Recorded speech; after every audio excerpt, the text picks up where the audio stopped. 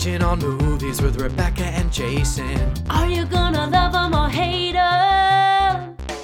Here comes the binge. Hey everybody, we're back. Welcome to the Binge Movie Podcast, in which a couple of homos review the latest movie theater releases. I am still Jason Leroy. And I am somehow still Rebecca Olarte. And today we're going to talk about 3 movies, I guess you'd call them. 50 Shades Darker, John Wick, Chapter 2, and the Lego Batman movie. And as always, we're going to rate these movies on a 3-tiered scale, with Binge It being our highest rating. Consume in moderation means it's okay, but it's kind of meh. And send it back means... Trump's president, so who cares anyway? Fuck it. Yeah. Burn it down. Exactly. Watch whatever you want. Don't watch whatever you want. Yeah, no, there's no rules anymore. There's no such thing as quality of life. No. So really, who cares? It's just nihilism. Exactly. Is that all there is, playing the background on loop and I feel every like day, all day? If you've already kind of had that mindset anyway, this really just pushes you into it. It almost justifies a lifetime of nihilism. Sweet vindication. Are you talking about yourself right now? Whatever. I don't know. Talking about a friend. So guys, it's been a minute since we have done this show. In fact, it's been so long that we had a different president last time we did this show. Is that really? Yeah. There's been a change in administration. I don't know if you guys have heard since the last time we did this show. And you could say that, we were protesting by not making the show. But no, that's what they want. No. That's what they want, meaning Fun Muffins. Fun Muffins wants us to protest by not doing the show. And other people who like quality podcasts, and we're not going to let them win. Exactly. No, I saw some dumb fuck on Facebook posted this article. It was your mom, Jason. Mom, we're teasing. Someone, because she is one of many people who has repeatedly reached out to me and said, "Where's the new episode?" Oh, really? Over the last few weeks, yes. And thank you to all who expressed your deep anger and resentment that we were not making the show. Wait a minute. It was no concern? It was all just anger? It was mostly like impatience, I would say. I don't know about this relationship with the listeners that we have. They say it's addictive, and they want to. They need the hit. They need a fix. They do, and I can understand that. Yeah, you're like that's been your curse in life, really. You name it. No. Just not to this podcast. No, I saw someone posted this fake news article that was like, Hollywood leaders announce a 4-year boycott until Trump is out of office, with like the key art being a picture of like Miley Cyrus. I'm like, well, this seems legitimate. And then sure enough, there were like 50 comments people being like, well, good riddance. Oh, right. I'm like, oh, you idiots. I'm like, okay. I'm like, this is okay. This is one of those things, which is, I mean, that's how we all feel every time we look at Facebook these days. You're just like, what? But first of all, no, are you? But yeah. So that's not happening. You should be so fucking lucky, you people who wish that was happening. The people behind 13 Hours aren't going to stop. No, they are not. And if they're not going to stop, then we can't stop either. Yeah. We are all required to be here chronicling all of these things. The rest of the world makes movies. Also, that's not happening. So it's not even, we're coming up with a contingency plan because it's not happening. But we are planners, even though we did not plan to take a full month off. It was a whole month? Yeah. It was a month. But Happy New Year. So let's... How was your Christmas? So let's talk about why it's been a month. Okay. Rebecca. You just want to shame me publicly. I do. So what's been up with you, Rebecca, these last several weeks? That is a funny question. I was out of town for a couple of weeks for a work trip. And then I was out of town again for another, more of a social work trip. And I was sick. That was the other thing. I was really sick right before my trips. Mm-hmm. This one you didn't give me. So right. I got it all on my own. Right. Apparently I talked to other people who were also sick. So yes. It's not just your fault. But right. Otherwise, so yeah, it's been a while. I miss watching movies. I miss fighting with you. I miss doing this. Right. And it's good that it wasn't from me, because when we made out the holiday party, I was thinking that, oh man, she's definitely going to get it from me. I know. But I'm glad to know that didn't happen. It didn't. And to emphasize, only one of the 3 weeks we missed was planned to be missed. One was sick, and then one was quite a kerfuffle. Oh boy. Which Rebecca does not have to get into. She does not want to. No. I mean, it was just so we went on a work ski trip, and Yes, director hate mail to Rebecca Olarte, care of the Binge Movie Podcast. Which sounds, ridiculous and obnoxious. I understand. It is both of those things. But also was only one night.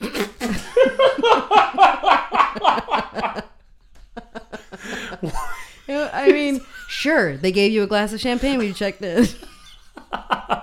Sure, I had two. Sure, the après-ski accommodations were deluxe. Well, I mean, there were a couple of party options for the après-ski. But, eventually you're still in nature. And when I was taking the shuttle home, it was just a really intense snowstorm, for which I feared for my life. And got, what's the right word? Revenanted. I mean, that part of The Revenant where he gets super blackout drunk on a bus. It was just like that. It's like the bus was the bear, and then I was a drunk person in it, just barreling down the hill to what I thought was eventual doom. And then I got home and I was all shaken up, so I went to karaoke. Yes. And we didn't get a chance to record. I'm sorry. We did not. I did feel bad, and then I was like, fuck it. Like, this bus is a metaphor for the country right now, and I'm gonna go out drunk as fuck. Guys, I did get some drunk texts from Rebecca to that effect, about this is like the country, while she was in the middle of this scenario. You're like, it was like just these frantic texts, like, I'm living in Trump's America. So it was very concerned for her. But I'm sure Trump was spelled like FTL. The way it was spelled, I believe, on his immigration papers whenever his family first came here. That's Trump. That's Trump. Last week we were going to talk about a movie that... Did you watch I'm Not Your Negro? No. God. We were not. Turns out we were not going to watch. It was just going to be me last week. It turns out, so it's all the better. I need to teach you how to set this stuff up by yourself. I know. I mean, hold the power, so you can't produce. Yeah, this I don't know if you me. realize this. I didn't even think this is something that people would assume, but that was me making an ass out of you and me by thinking that people would assume that I know how to do these things. Guys, I do not know how to do anything. I am just a pretty face. What's this called? The Mixer? Yeah, pretty good. What's this called?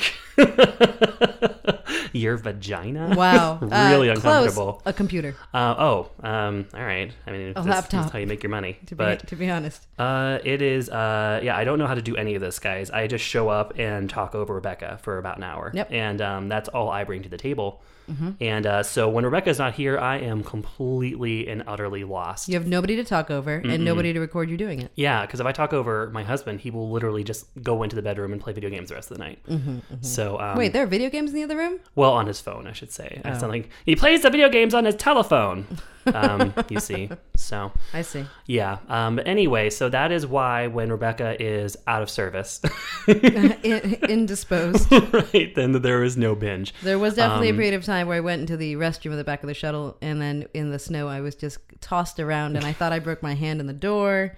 It was, it was really hard for me. Yeah. I hope you understand. I did. I was very understanding. You were in my actually text really with you. Very understanding. I was like, wow, he understands how dire this is. I did. I'm teasing you now, but I appreciated it at the time. I could tell that you were very, and also I just hate sitting around and waiting.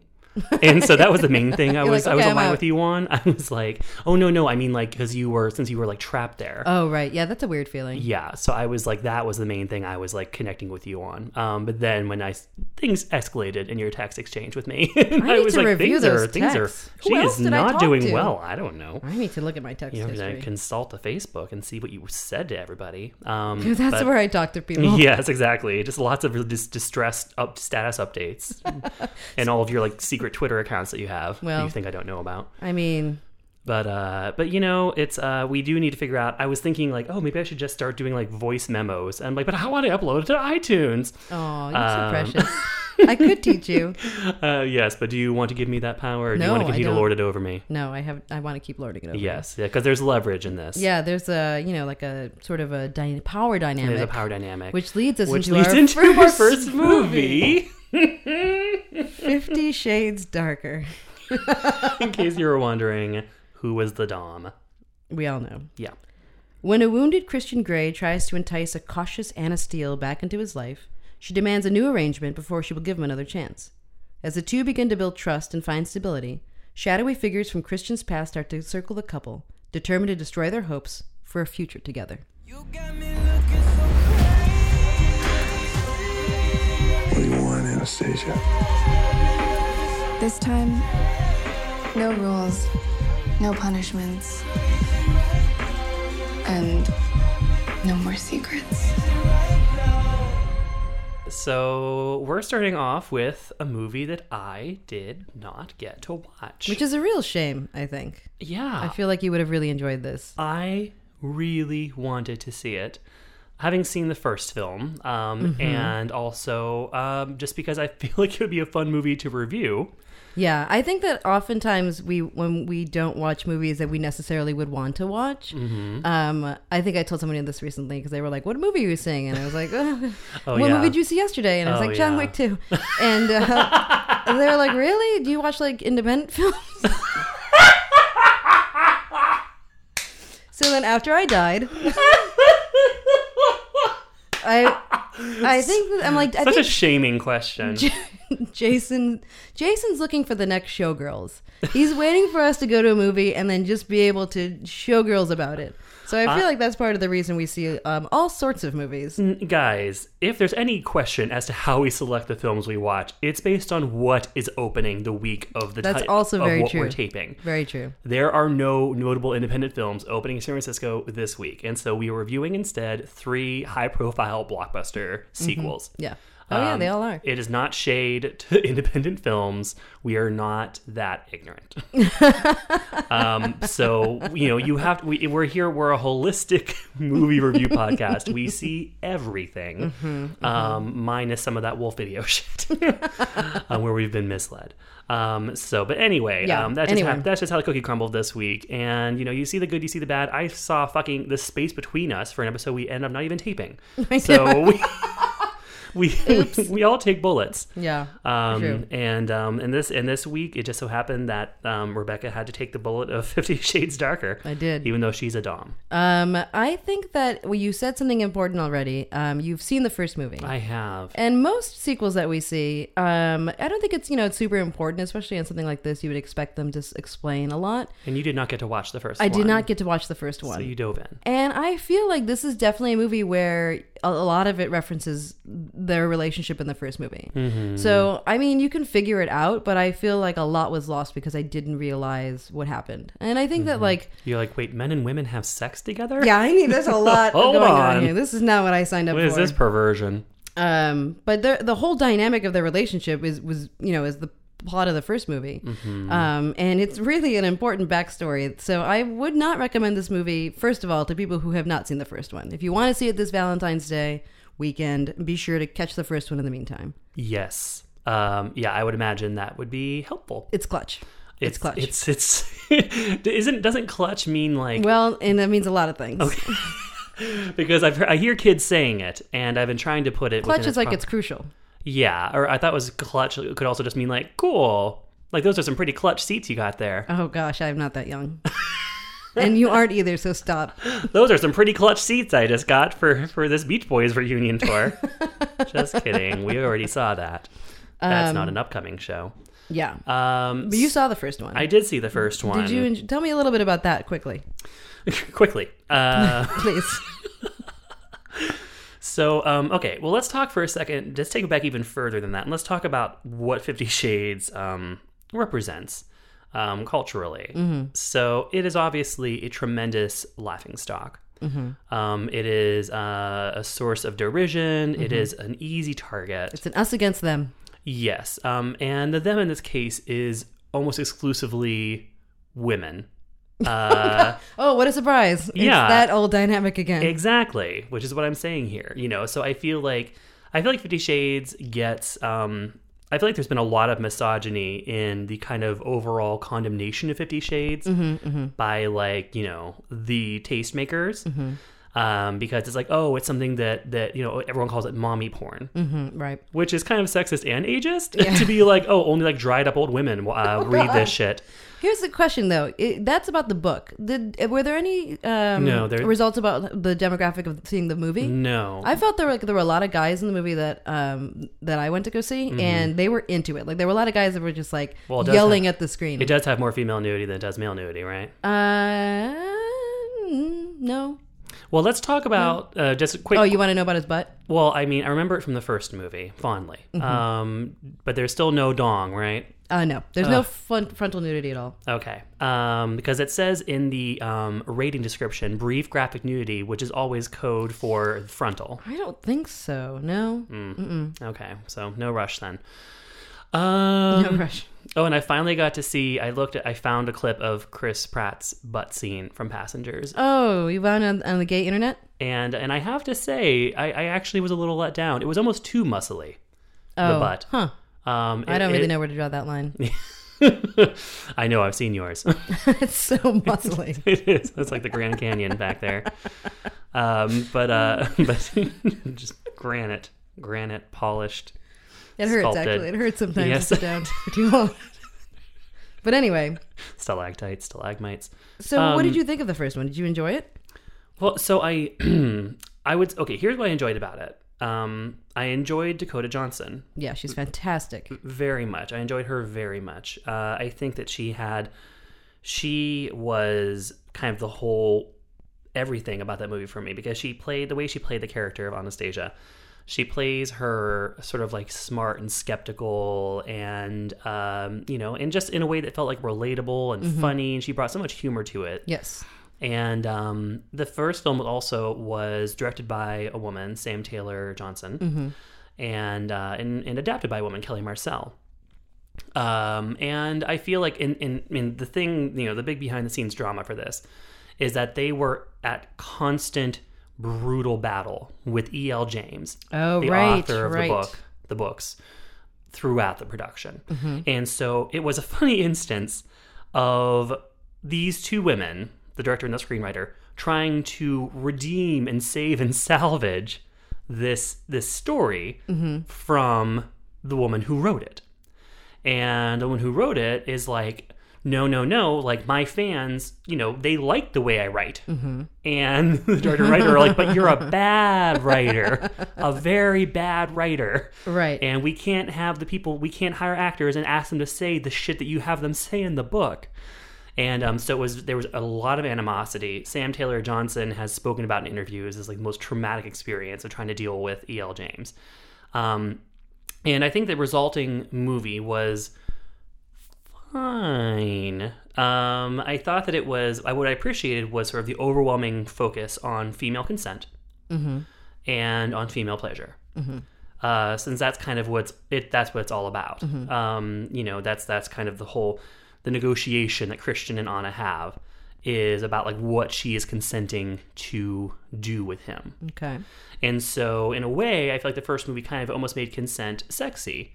Because it's kind of like, okay, let's like set the ground rules so that we can like play and have fun and and bang.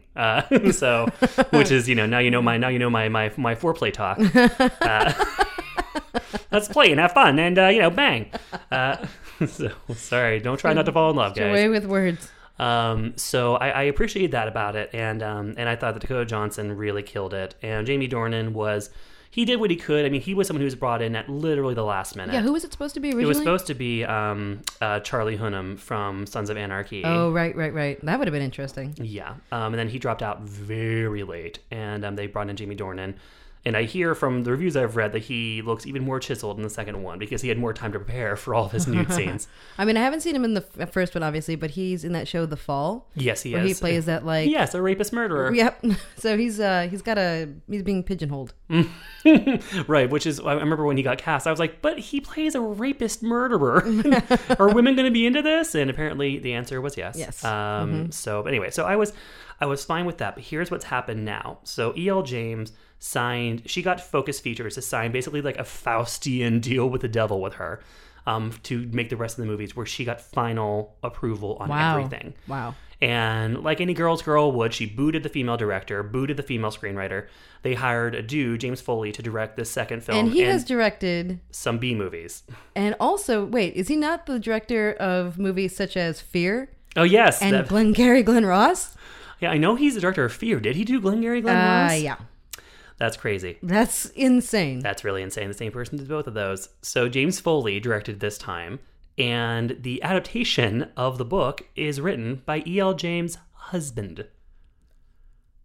I'm sorry, what? The screenplay of this film is written by her husband. Oh, her husband. I thought you Yes. said his husband. No, E.L. James' husband, not James Foley's wait, husband. what? Yes. Oh, okay.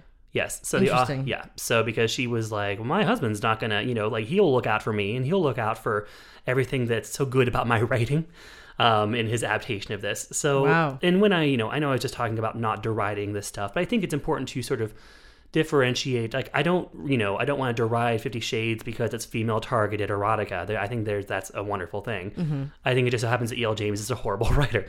Yeah. But okay, cards on the table. I've never read the book. I'm just saying that based on the snippets I've read and from things people have read to me. I've never read 50 Shades of I Grey. thought that's why you bought a Kindle. I think that's why Right, most so I people could bought hide in Kindles. shade. Okay, so back to the movie at hand. Yes, so all of that to set up 50 Shades Darker. So you dove into it. What were some questions that you were thinking when you were watching it based on like not knowing the first movie? Why did this woman next to me bring her mom? Was question number one, and it really sat with me for half the movie. Well, nice woman, but and I understand that if it is something that is popular with older women, but like to go with your mom is really a relationship that I don't understand. I mean, we should all aspire to be so close to our mothers. I guess so. San Francisco, this is just how people are here. Question number two, which may have been raised in the first movie, I'm not sure, but if you're going to have this movie that is like so incredibly sexy, why are you going to set it in the least sexy city in the United States? Seattle? Seattle. I mean, surely. Seattle is like the friend zone of cities. I mean, it's so gross. Why not New York or LA or San Francisco? I mean, Cleveland. It's not the least sexy. It I mean, is like surely of the big cities. It could be in like Tampa. There's a sexiness to Tampa. American Honey. American Honey is not in Florida. I mean, it basically is. The movie is Florida. You're like, listen, Florida's sweaty and hence automatically sexy. Florida's like a state of mind. It's in addition to being a place. Boise. What about Boise? I mean, then it wouldn't even be that movie. Sure. Well, I mean, when I think Seattle, I think like, it's because of Twilight. That's why it's in Seattle, because it started as Twilight fan fiction. Oh, it did? Yeah. Oh. So 50 Shades When I started think of Seattle, I think of scrambled eggs. Which was it is not tossed to salad and say scrambled eggs? That Frasier isn't sexy. I know. I mean, I feel I like was you're a big building Daphne fan. You're building the opposite case. I really am. with Never that mind. reference. Fine, Seattle. But no, Twilight was based in the Pacific Northwest, and 50 Shades started as Twilight fan fiction. Which is a true thing. How do they overlap? The dynamic between Anna and Christian is meant to parallel the dynamic between Bella and Edward in Twilight. Do you like the way I baited you into admitting that I know those names? Yeah. Listen, I am a pop culture person. Sure, okay. And Kristen Stewart was just on SNL giving Trump the what for. She really did. It's all fresh in my memory. And you are my little Totino. Don't forget that. We know what this year's holiday party is going to look like. So those are the big questions I had. Yeah. I was going into it. I was sort of dreading it. So the things that I liked, even though I don't feel like I had the basic understanding of the dynamic of their relationship, which this whole movie is built on, they do outline it to a degree. And I think it's really interesting. So they're trying this new thing where they have a normal, quote, normal relationship. They're normaling. But yeah, they're normally. She's not having a sexual walkabout. And it struggles because he is an insane person who has dossiers on people and, casually knows somebody's bank account and deposits $24,000 into it, like on a whim. So he does all these things that are really crazy. And she's trying to say like, no, you can't do that. That's not what a relationship is. You don't own me. But I thought that was pretty much, it could have been enough for the movie. The unfortunate part is that they try to fit in all of these other little weird stories that make it like a thriller and almost like an action movie. There's like this helicopter crash at one point that looks like a terrible action movie. There is a scene that I feel guilty that I saw Without You, where Marcia Gay Harden slaps Kim Basinger in the face after Dakota Johnson has already thrown her drink on her. Wait, Dakota Johnson is throwing her drink on Kim Basinger? On Kim Basinger. And then Marcia Gay Harden walks up and slaps her wet face. So look for that gif. Coming soon. Oh my God. Yeah. How has the gay press not covered this? The only thing people are talking about is the fact there's a Chronicles of Riddick poster. Oh yeah, right. What was that? I don't know. They go to his like childhood bedroom, and there is it like I've never seen a shot framed where it looked more obvious, like you were supposed to be looking at this poster in the background, and it's a Chronicles of Riddick poster. I was like, well, I don't understand the association, but I guess there is none. But overall, I mean, it's a kind of a shame because I feel like they're really good looking. The sex scenes are fun and interesting. Okay. She brings humor to it. Talk about that. Talk about the sex scenes since they're the big draw here. Perfect. Yes. My favorite. Yes. Give me a play-by-play. Well, this is the other thing I feel like it would have been different if I would have seen the first one because they explain that he pushed things to the limit at the end of the last one. Right. And that was kind of what broke things down. But I don't know what that was, so I don't know how to compare this one to the last one. Right. If anything, it seemed much more tame than I thought it was going to be. Yeah. It's still an R-rated movie. It's not, NC-17. And I mean, I knew there wasn't going to be like full frontal. It wasn't going to be like a French movie. But Right. No at boners. the same time, like you see a lot of toys and instruments, but only a few of them are used, if you will. But only a few of them are used. But I think it's interesting. Every scene is set up for the next sort of experiment that she's willing to try. But yeah, there's just all these weird kind of like predators that are coming after her. Right. There's like his ex. There's another one of his exes. There's her boss, and it's just these like really, really manufactured scenes that pop up, and none of them follow each other or make any sense or like last the whole movie. So it kind of turns and into it kind a of thriller. ruins it. Yeah, and a thriller with too many threads. Exactly, and the thriller parts are even they're just acted poorly. It feels like nobody's on board with them. It just feels really fake, and so that's kind of a shame. I wish it was just about them. Is it kind of like a porn where it's trying to like make you care about the plot of the porn? I've never seen a porn that tries to make you care about the plot. Or you've never seen that part of the porn? Well, I mean, I just fast forward right to straight to the pank. Yep. Yeah. Oh God, I hate you. I'm going skiing. Another skiing work trip is calling me. Yeah, that. So was it uncomfortable watching all those sex scenes in a packed theater? Was it uncomfortable? Yes. I mean, yeah, I guess it was. I guess everyone knew what they were there for, though, so people were Yeah. not like caught by surprise. People were very excited about it. There was a lot of yelling at the screen, Like hooting and hollering? Yeah, a lot of very positive. Everyone seemed into it. Well, good. There's one point that like people screamed. There was like it was like a scare effect. There was a jump, which is a weird thing to have in that movie. In the middle of a sex scene? In- No, that's her butthole! Yeah, I don't know. I'm gonna go ahead and say it's a consume in moderation. I think that you will either find it if you saw the first one and you think this is gonna be fun, you're gonna like it. And if you want to see something that's pretty ridiculous and also kind of interesting, I think it's fun. I think it's fine is my professional I believe that's the exact word I used at the end of my lengthy attempt to describe the first movie. It's fine. It's fine. It's not like so terrible. I feel like we've seen more terrible movies. Right. This is the kind of thing people just want to be bitches about 50 Shades, and I don't know that it's deserved. Yeah, that's fair. And I think that it's one of those things where people are harder on it for, reasons of genre that is targeted more to women, and I think that should be examined. I think that should be really looked at and been like, is this really about the movie itself and its failings, or is this just about underlying prejudices against certain genres? Yeah, I mean, or presidential candidates. Right. Yeah, I mean, definitely has giant flaws, and it is super uneven. But I'm not going to say binge it. But I would feel bad saying send it back. You weren't hating life while you were watching it. No, it was so weird. But anyway, it is out now, and it's rated R for strong erotic sexual content, some graphic nudity, and language. And that brings us to sequel number 2, which is John Wick, Chapter 2. Legendary hitman John Wick is forced back out of retirement by a former associate plotting to seize control of a shadowy international assassins guild. Bound by a blood oath to help him, John travels to Rome where he squares off against some of the world's deadliest killers. Whoever comes, or kill them all. The man, the myth, the legend. John Wick. You're not very good at retiring. I'm working on it. A week of sequels. Yep. And then this time, I did see the first one earlier the same day that I saw the second one because really? I had missed it the first time around. And you did not get a chance to see this first one either. Nope. So that trend repeats itself. So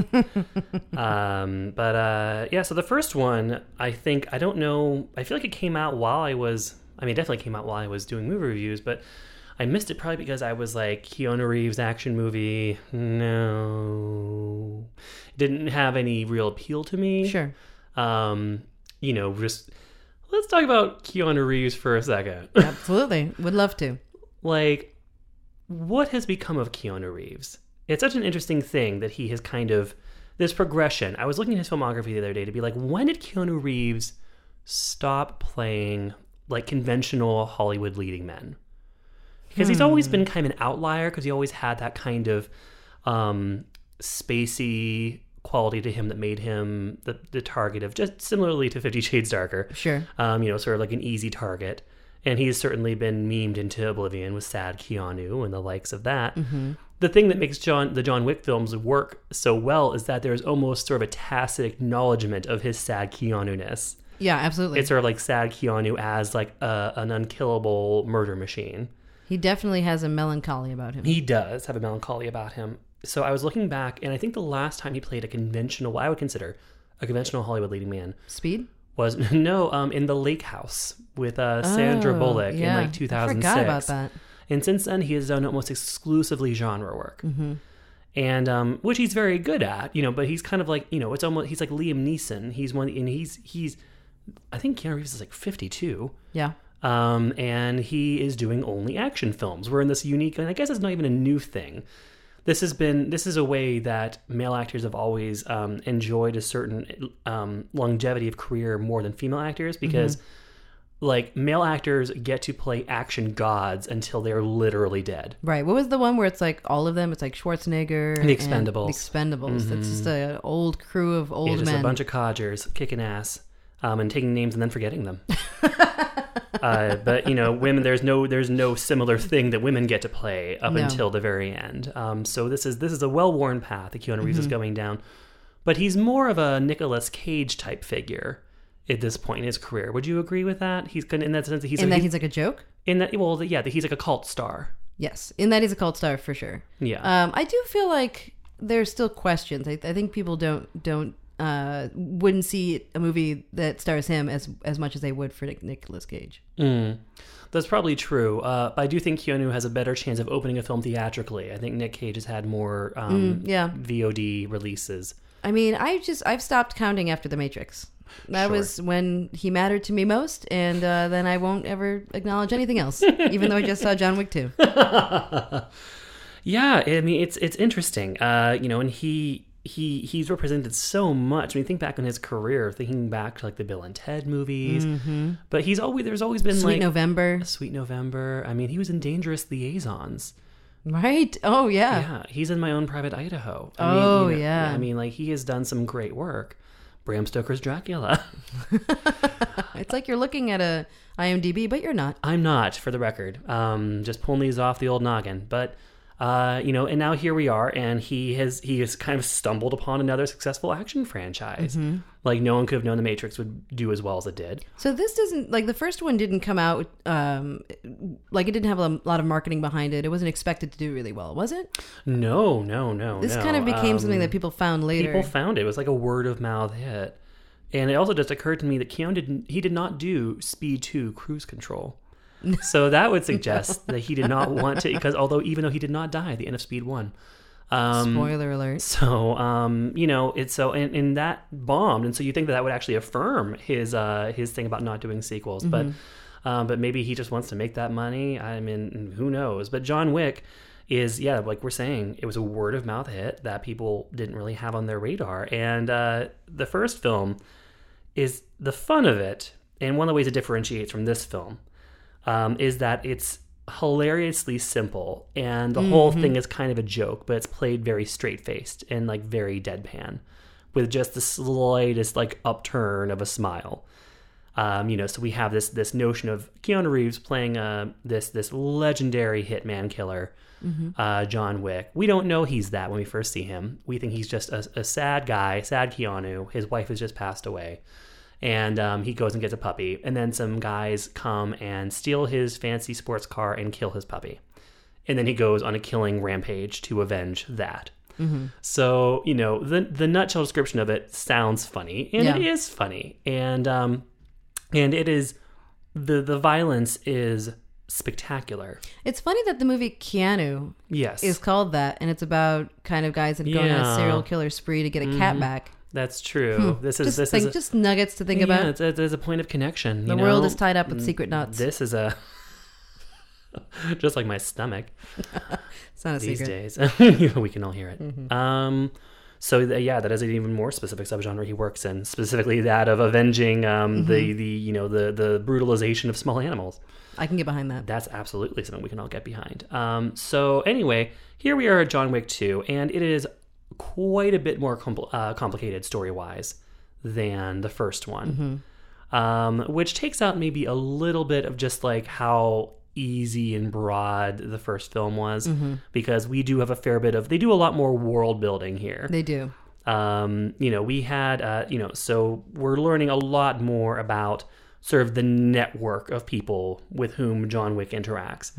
And the movie is still very funny in how kind of vast and expansive it makes this network look. Yeah, it really is. And like all the resources that are available to them around the world. Yeah, I feel like I thought during this movie, I was like, oh man, someone's going to think this is real and they're going to get on Reddit. This is like when people think Pizzagate's about. There's this whole like sub network of people who are like withdrawing and creating like bounties on people. And every other person that you see on the street is also an assassin. And they're all like getting messages about like who has a hit out on them. Exactly. And there's just money being transferred and like all these secret weapons stores that are behind the like tea shops. And when one comes across those people, I would direct you to former guest of the show, Lindsay Gebhardt, who this week masterfully displayed on Facebook how to draw someone out who believes in the Illuminati. What? Yes.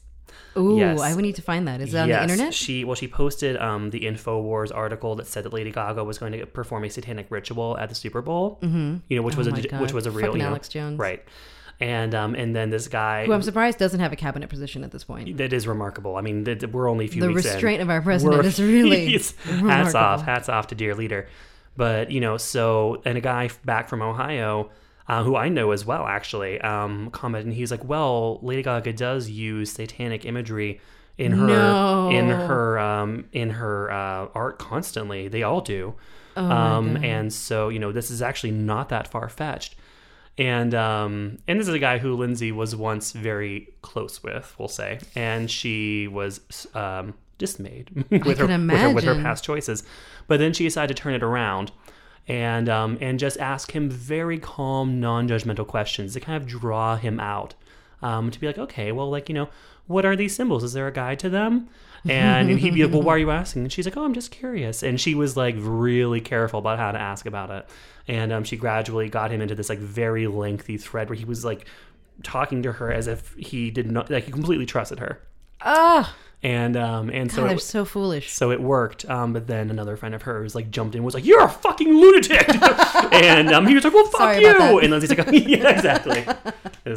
Rebecca's like, "As I said, I was very distraught last week." It's like that video with the woman media. who's like looking at the Monster energy drink can. Have you ever seen that? I don't know. Oh, I have. Okay, we'll put it on the Facebook page.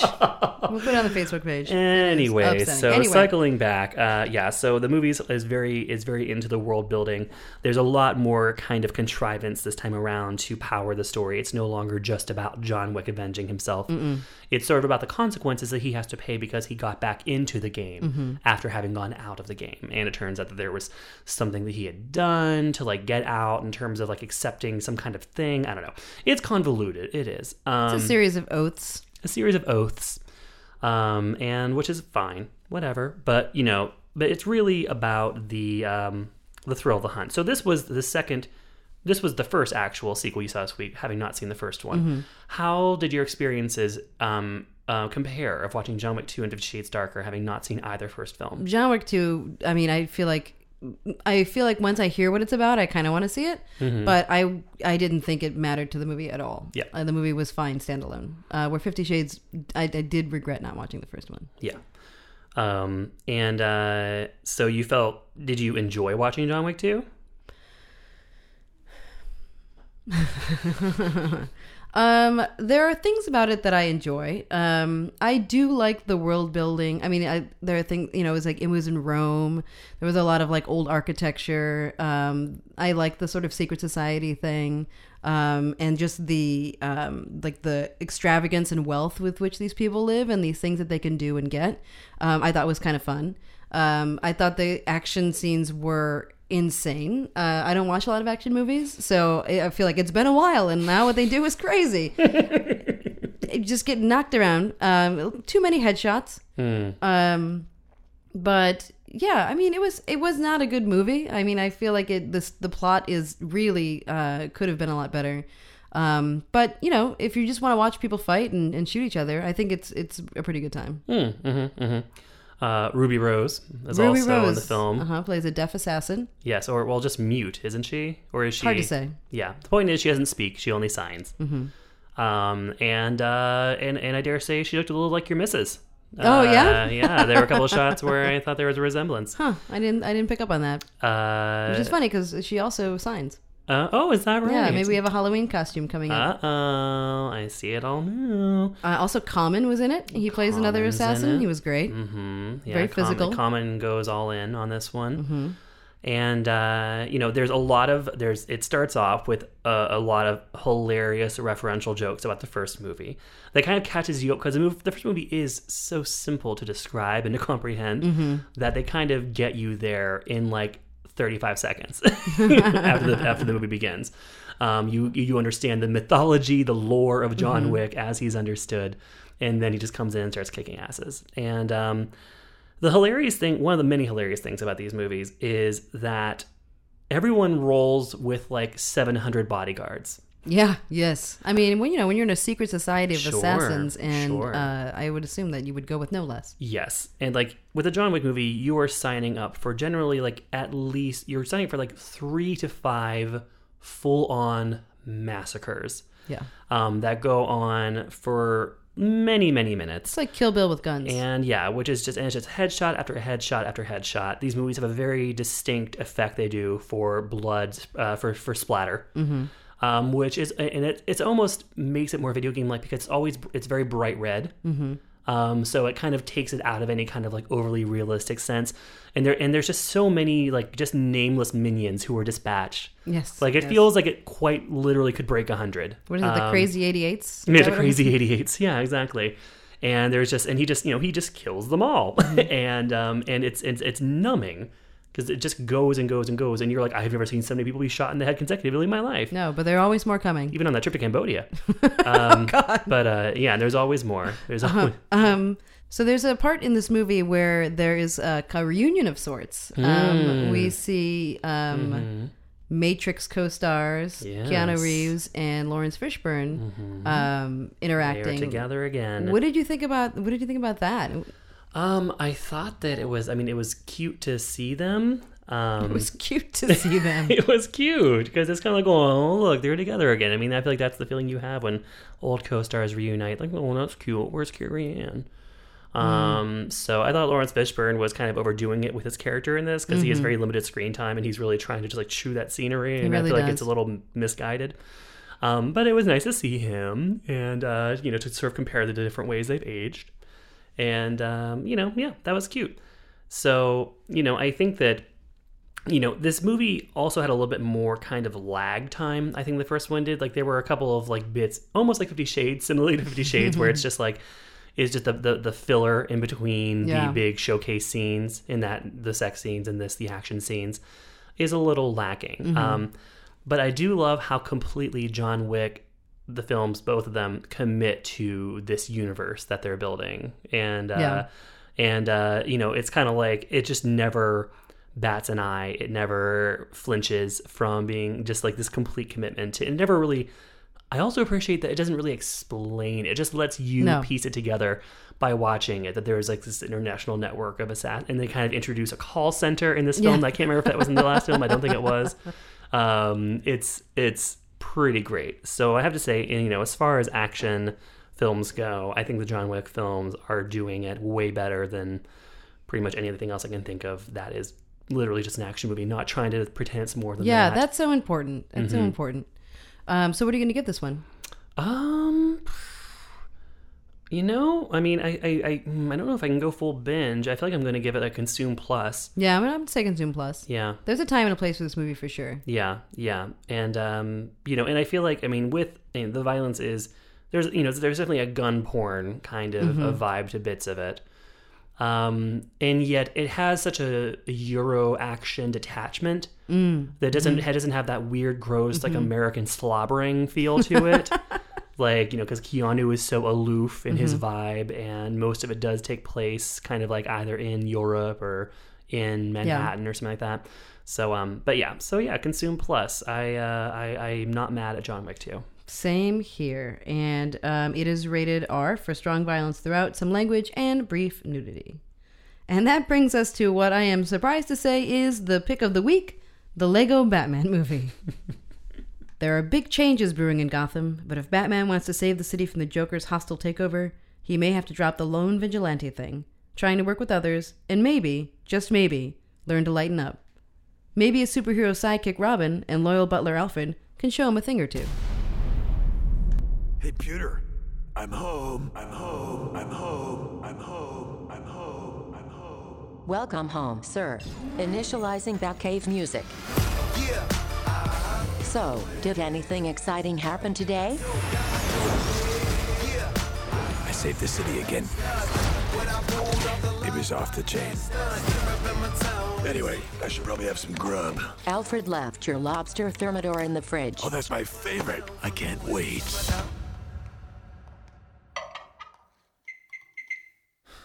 Not 20 minutes. Stupid.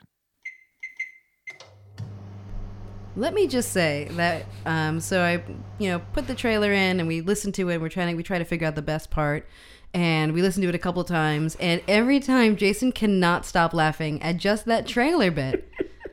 Wow, this movie tickled you. It did. It really did. I don't know anything about why it's Lego, why it's Batman. Is this a Batman movie? Is this a Lego movie? It's both. Can you explain That's this a little bit? That's why it's called the Lego Batman movie. Okay. Can you explain it? Yes. Okay. So there was a movie called the Lego Movie. Okay. Did you see that? Nope. Rebecca, I am an adult. It was a movie that adults loved. It was an adult, it's not an adult movie, but this is a movie that was predominantly almost I would say like every adult I knew was obsessed with that movie. It's such a funny, smart, hilarious movie. You have to see it. Is it like the Emoji Movie? The Emoji? No, so that's the thing. So you hear Lego Movie, and I certainly remember when I first heard there was going to be a Lego Movie, I was like, well, that sounds horrible. Yes. Because it sounds like, grotesque product placement, yada, yada, yada.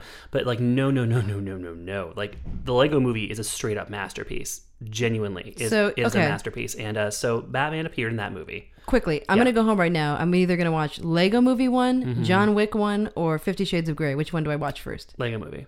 Wow. Okay. Yeah. It is, I think you will enjoy it.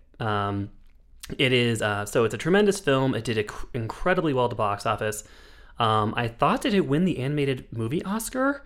I think, it had a song called Everything is Awesome that I believe was nominated at the Oscars for Best Original Song, and performed by Tegan and Sarah.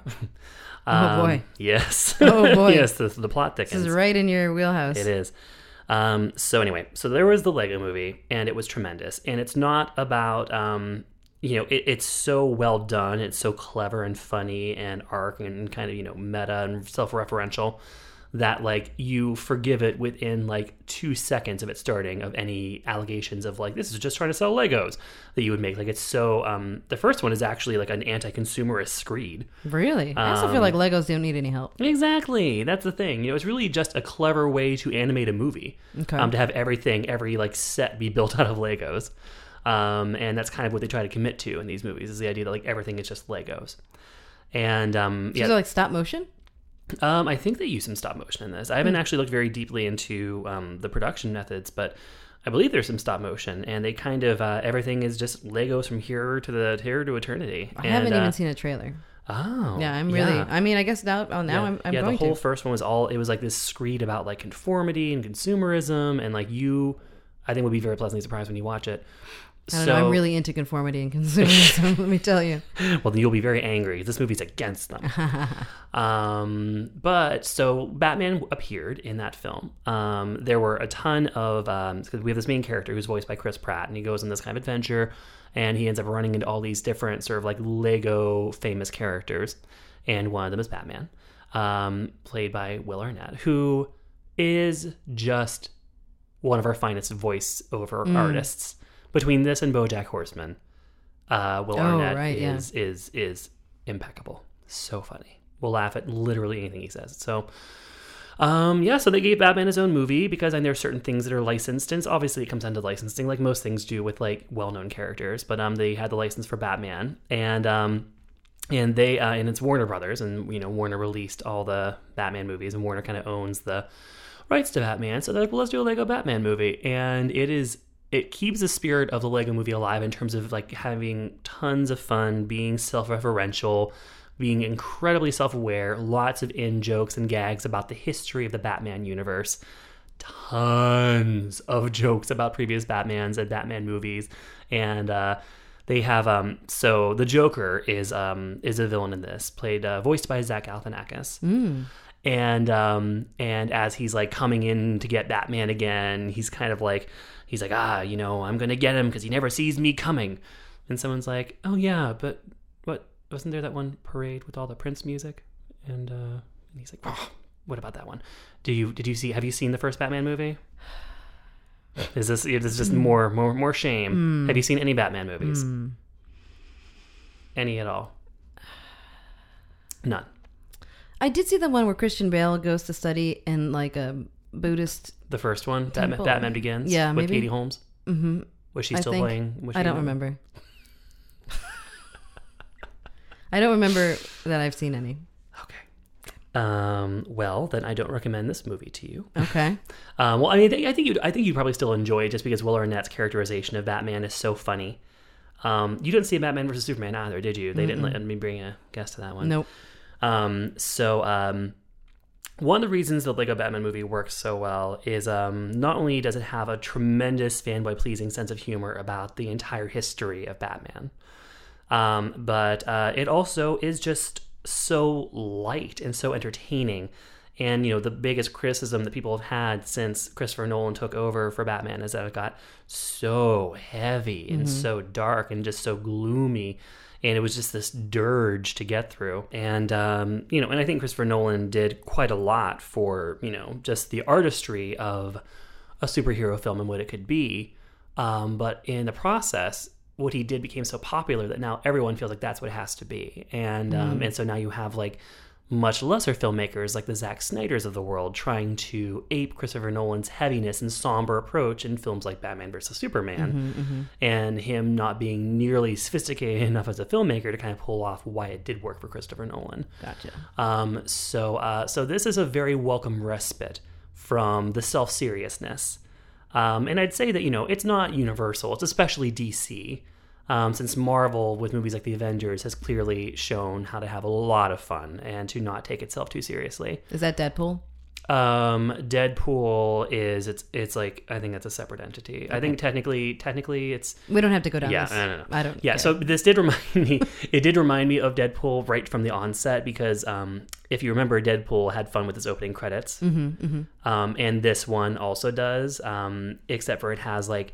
From right whenever like the title cards of the production companies are coming up, Will Arnett is already like kind of like making fun of them over the audio, and it's just kind of like, and I was like, okay, like, or they're going to try to have it be like really like in on the joke and winking and meta, and is it going to work? And it does. It's actually funny enough that it works. It has a tremendous voice cast. Michael Cera plays Robin. Ray Fiennes does the voice of Alfred. Jenny Slate plays Harley Quinn. Oh, nice. She's not in it nearly enough, but she does do the voice. She's a great voice actor, too. She is, yes. I watched The Secret Life of Pets on one of my flights. Did you like it? Yeah, she's the best part. Oh, my God. She is so good in that. And Rosario Dawson plays the daughter of the police commissioner who becomes the new commissioner. And Mariah Carey plays the mayor. I'm sorry? Mariah Carey plays the mayor of Gotham. How does that go? I couldn't stop picturing her in the booth recording it. Couldn't stop. Fair. I was imagining her, like, them just coming to her when she's, like, reclined on a chaise wearing a bustier and a boa. With, like, a drop-down boom mic? Yeah, and they're, like, and she's like, oh, darling, where's my script? And can I change this? I'm just going deep on all of my Mariah's World fandom. So that was... And I was like, because I knew she was in it, and then I forgot, and then her voice just came on, and I was like, whose voice is that? It was Mariah Carey's voice. Wow. What a treat for you. That was a treat for me. So really, that's why I loved it. Just Mariah Carey. The rest of it was... it has a lot of fun playing with... it's the first movie to ever really kind of mock Batman to the extent to which Batman as a character deserves to be mocked. And it definitely, sort of like in Trumpian times, there's much, parallels to be drawn, with this this like thin-skinned narcissistic billionaire with no regard for the law. Sounds familiar. Yes. And one thing that it does, I think I remember ranting about this when we reviewed Batman versus Superman, that film made us yet again live through watching Batman's parents be killed when he's a little boy.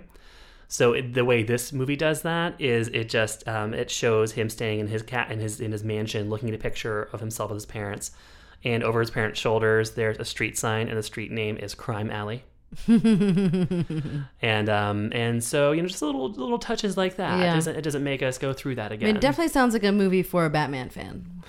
I think it is a movie for a Batman fan. I think that it also it takes a really unique look at the relationship between Batman and the Joker that is kind of really homoerotic. Okay. Like there's a scene toward the beginning where, because the whole thing is about like the kid-friendly narrative here is that Batman is a loner and he needs to learn that he needs to like interact with others to live in this world, and he needs to ask for help, and he needs to like have friends and things like that.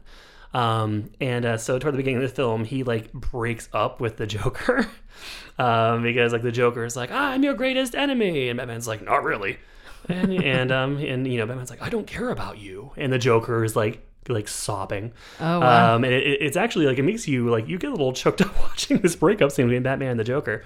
And so there's a tremendous emphasis on the emotional codependency of Batman and the Joker in this movie. That is great. And again, it's probably something that would be much more appreciated by a fan of Batman. With that said, speaking of Batman fans, I posted to our Facebook group last week to alert everybody that we wouldn't be having a new show, and also announced what movies we would be reviewing and asked for any viewer comments or questions, listener questions rather. And friend of the show, David Fitzgerald, asked if we could rank all the Batmans, which I see I'll be doing alone. And so, I mean, number one, I would have to say would be Michael Keaton. Okay. I think that, the Tim Burton films, also similarly to Christopher Nolan, revolutionized how people thought of superhero films and what they could be like. And his aesthetic was so, original and rich and crazy. And Michael Keaton had like the right balance of kind of like the humor and the wise ass but also like fun, believable action dude. So he was number one. I'd say Will Arnett is now number two for me. Oh wow. Christian Bale, I guess, is number three. But he, like, when I think about those movies, I don't think about him like at all. Although, of course, I mean, the Will Arnett thing is his casting is almost primarily a joke about Christian Bale's ridiculous voice he used when he was playing Batman. So I would say Christian Bale, I guess, just because, he is a great actor, but he almost, you just don't think about him. There were so many showy performances around him. When you think about the first Batman films, the Michael Keaton ones, you do also think of Keaton. And after that, I feel like there's no point in even ranking George Clooney and Val Kilmer. It's like a race to the bottom. I don't know what to... Are you missing Adam West? Oh, I'm missing Ben Affleck. That's who I'm missing. Okay. I'm like, no, I'm not missing Adam West. Okay. I'm only talking about movie Batman. Although sorry. I guess there was probably some. I think there was a Batman movie starring Adam West. Sure. I mean, Adam West is Adam West. I mean, like, I'm not as up on the Adam West world. Adam West world. I'll put him. Put him, let's say, before Bale. Why not? Okay. Before Bale. All right. So we have Keaton, Will Arnett, Adam West, Christian Bale, then Ben Affleck, and then Clooney, and then Kilmer. There. Done. There you go, David. Done. And guys, feel free to keep hitting us up with any questions you want. Like, I want to keep us announcing on Facebook what movies we're going to be reviewing. And so you guys can let us know if you have any things you want us to specifically talk about in our reviews. Otherwise, you are giving this, I assume, a binge it. It's the pick of the week. Yeah, binge it. This is a real delight. And it's rated PG for rude humor and some action. And that's it. We did all three. We're back. I'm going to be gone the next 2 weeks. Is that a problem? Who signs off my PTO? So I'm going on sabbatical. I'm going back to the mountain. Thank you so much for listening. Please be sure to subscribe if you haven't. And you can follow us on Twitter. I am at Fight Balance, and Jason is Excess Faggage. And again, like he mentioned, we've been posting more stuff on Facebook because that's a thing. I feel like people are using more now to get terrible news from people they love and people they didn't know they hated. Yeah. But yeah, so thanks for listening. Bye, guys. Bye-bye. Binging on movies with Rebecca and Jason. You made it to the end, that's amazing. There goes the binge. Something's popping. Ooh, is it my pussy?